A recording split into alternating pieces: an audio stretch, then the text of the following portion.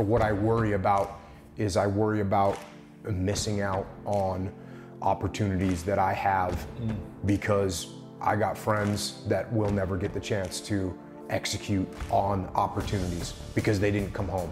And so for me to squander any moment, any second of my life is something that definitely haunts me. It haunts me every day, and I won't let it happen.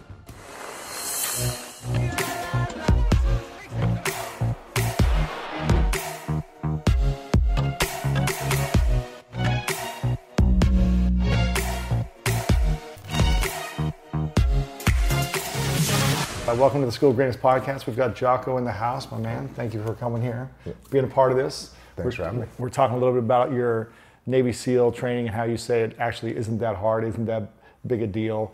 But a lot of people seem to quit through the process. And you're saying, you were giving me context that it's not as hard as going to war and actually being in that real life experience. Yeah, I don't want to make it sound like it's not hard, because it certainly is hard, and especially for someone like myself. I wasn't the best athlete. You know, I was like an average high school athlete, and so physically, I had to go hard in order to pass all the evolutions. But yeah, I mean, compared to when you look at someone that was in the SEAL teams for a long time. They're not sitting there harking back to the days of remember how hard this training was. Now they're thinking about their deployments overseas and the things that they had to do. That's the real hard. That's the real hard stuff. I was with a SEAL this weekend. His name's Chad, and he was saying that.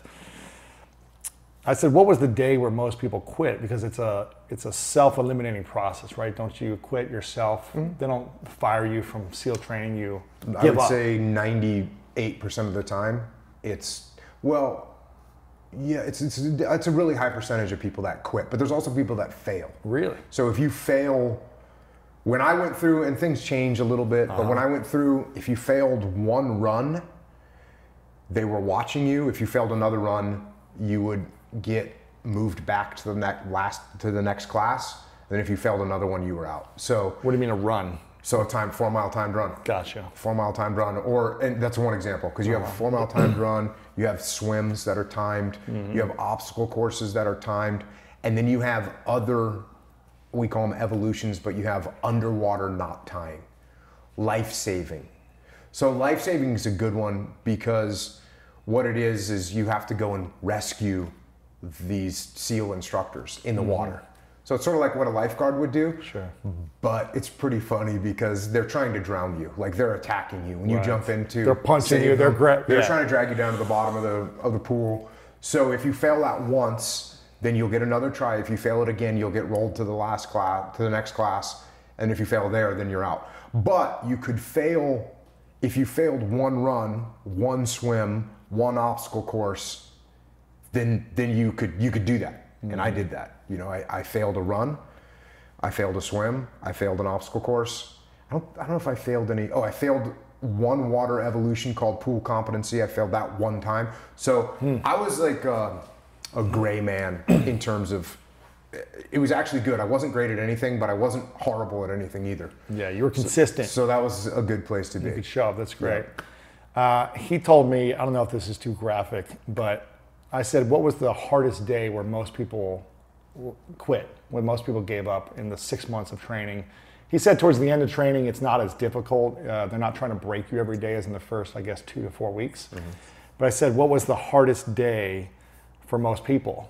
And he said, I was in shock, because it was when they played a video over and over, and they made us watch a video. I'm not sure if it was the same video that you had to watch at your time. They didn't even have videos. Right. Went through, so I don't know. He said there was a video, and this might be too graphic to talk about, but he said there was a video where an enemy was using a knife to cut off the head of an American. And they made you watch it over and over again. And they said, this is very real. If you get captured, they'll probably do something like this. You know, they were trying to psychologically break you down and train you to be afraid if this is it. And he said for him, he got angry watching the video, whereas a lot of other people got afraid and they quit that day. Right afterwards, they all went and, not all of them, but a lot of them quit. How much of it was for you psychologically challenging versus physically challenging? And were there those moments that made you angry or more excited to dive in? or were there any moments that made you question being a SEAL? There was not any question for me. I knew what I wanted to do. I never thought about quitting at any moment in time. That's interesting. The video concept, like I said, there wasn't videos like that we could watch. But I think that's actually good that they show that video, because these days you can get kids that they see the SEAL teams and they think these guys are out, whatever, running around on the beach. And the fact of the matter is, when you're in the SEAL teams, your mission and your job is to go and kill the enemy. And part of that job is putting yourself at risk with your friends of getting killed or wounded yourself. Right. So that's good that they show them that, because that's a good wake-up call. If you're going in the SEAL teams because you think you're gonna go to the bar and strut around with your chest out, that's not what the SEAL teams is. The SEAL teams is going to war. That's what we do. Was there ever a time you were truly afraid, whether it be in training or in war? Yeah, the biggest amount of fear that I felt was absolutely, without question, when I was on my last deployment to Ramadi, and the feeling that you have, especially when you're in a leadership position, is you're afraid that something's going to happen to one of your guys. One of your guys is going to get wounded or killed. And so that's the fear that I felt. And part of that is because some people, myself included, and this is not uncommon for guys to think, it probably won't, nothing's going to happen to me. And so I had some of that for sure, but I also had just that fear. There's nothing worse than thinking about one of your guys, one of your friends, one of your brothers getting wounded or killed. And that's what I was afraid of. Did you ever think anything would happen to you? Were you like, maybe this is the mission where some random bullet hits me, or? If I did think that, I didn't really care. I think at some point you realize that there's a chance you can die, and that's what you signed up for, and that's what you dedicated your life to, and that's what you believe in, is that you're doing the right thing. So sure, you get the feeling, hey, today could be the day. Wow. But there's also the fact that there's nothing you can do to really control that. So beyond what you've already done, which is you've trained hard, you've prepared hard, you've planned to the best of your ability, you've mitigated as much risk as you can through your operational planning process, through your standard operating procedures, and on top of all those things, you're at war. And so there's a chance that a bullet is going to have your name on it. And the fact of the matter is, bullets don't have your name on it. Bullets say "to whom it may concern," and the bullet doesn't care who you are. They don't care how much training you've had. They don't care how well prepared you are. And if it's your day, it's your day. And so I think once you get to a point where you recognize and accept the fact that you could die, then you can move past that. And I felt like that for a long time. I felt like that for a long time, that was my job, and I didn't really care. So whether I thought about it on a daily basis or anything, I would say I didn't. Or just some part of my world that I accepted. Right. You might die. I mean, you played football. You must have realized that you could get injured, right? Sure. And break your neck or you can't be out there being worried about that. Right. And it might be in the back of your mind somewhere, but I don't know if you agree with this, but if that's what your primary concern is, your chances of that happening to you are probably greater than if you just put that in the back of your mind and go out and play aggressive ball. Same thing on the battlefield. You go out and you play aggressive. That's, to me, increases your probability of survival, not so much for yourself, but more importantly for your troops. Yeah. What did you learn when you took on that leadership role? Because I'm assuming you weren't leading teams your first 2 years as a Navy SEAL, but then the more you were in the program, you were then leading groups of guys for many years, right? Yeah. What was the biggest challenge for you from going as I wouldn't say a follower, but as a team member, into then transitioning into a leadership role of leading the team? What was the biggest challenge for you from that transition? From team member to player coach, let's say. Yeah, well, you're like not wanting to call me a follower. Well, when you get into the SEAL teams and you're a new guy, you're absolutely following. Right. You don't know what you're doing. You don't understand the tactics. And so there's other people that have experience. You're listening to them. They're teaching you. Mm-hmm. And then as I got older and more experienced, and eventually I did move into leadership positions and became an officer in the SEAL teams. And then it was my time to step up and lead. And the amount of lessons that I learned are countless. And that's what I ended up writing a bunch of books about. I ended up writing a bunch of books about those leadership experiences that I had. the right out of the gate, you know, when you ask me what I learned, you know, one of the most important things that I talk about all the time is you're going to get humbled, and you need to be humble. Right. Because you as don't a leader? know absolutely. Yeah. As a leader, especially you step up into a leadership position, do you know everything? No. No, you don't know everything. Not. If you act like you know everything, you're going to get eaten alive. Humbled quickly. You're going to get humbled, and not only that, but your troops are going to look at you and say, "Why are you? Who do you think we are? Do you think we're stupid?" So you're acting like you know everything. We actually know you don't know everything, and you're acting that way. So their respect for you goes down. Whereas if you just say, "Hey, look, I just got into this job. I'm going to do the best I can. I don't know everything. My mind is open. I'm here to listen. I'm here to learn. And if you guys can help me out, I'd appreciate it." Well, everyone sees you as a humble person that's ready to listen and ready to learn, and their respect for you actually goes up. So I'm not saying you can walk in and say, "Hey, I don't know anything. I'm ignorant. I haven't done any preparation. Right. I haven't studied anything. I don't know anything about my job." But you can only learn so much from books and from various documents, right? Eventually you got to start doing it. So that's what I learned. Number one, you got to be humble.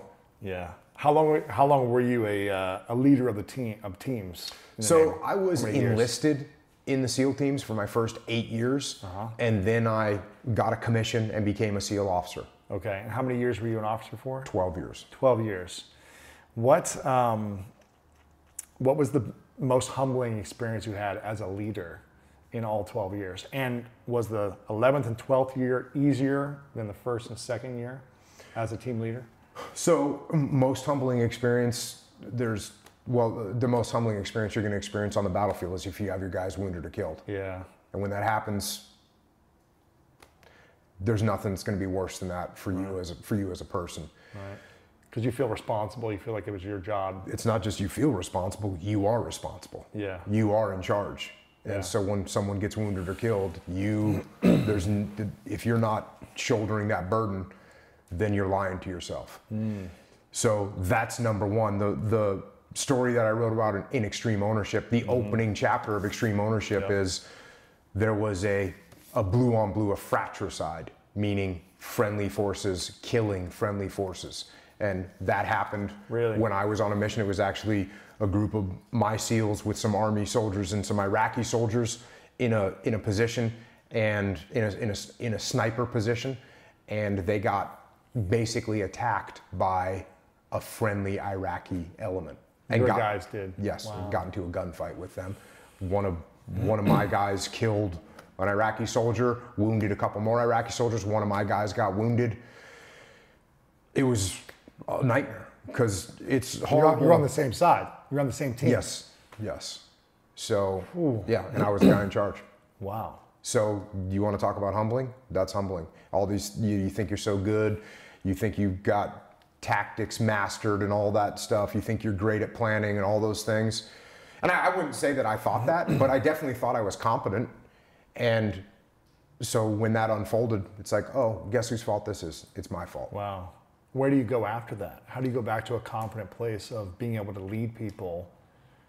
Because you've got to have some confidence too. You can't just be, concerned that something wrong is going to happen all the time, right? So how do you transition back into a confident place? Number one, take ownership of what went wrong. Extreme ownership. Take extreme ownership of it, right? Because it's the same thing I just said. If that would have happened and I would have said, hey guys, that wasn't my fault, it was his fault and his fault, people would have looked at me. They know the truth. The truth is I'm the guy in charge. So everyone's respect level for me would have gone down.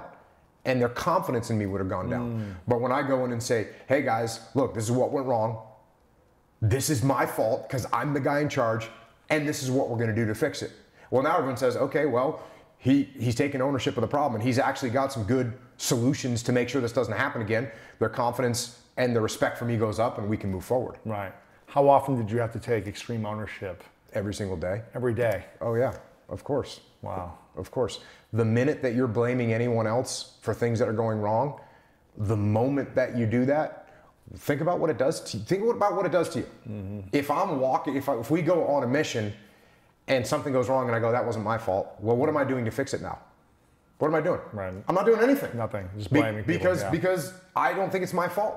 So I'm not going to change anything. Well, then we'll make that same mistake again, and then I'll say that wasn't my fault, and we'll never make any progress.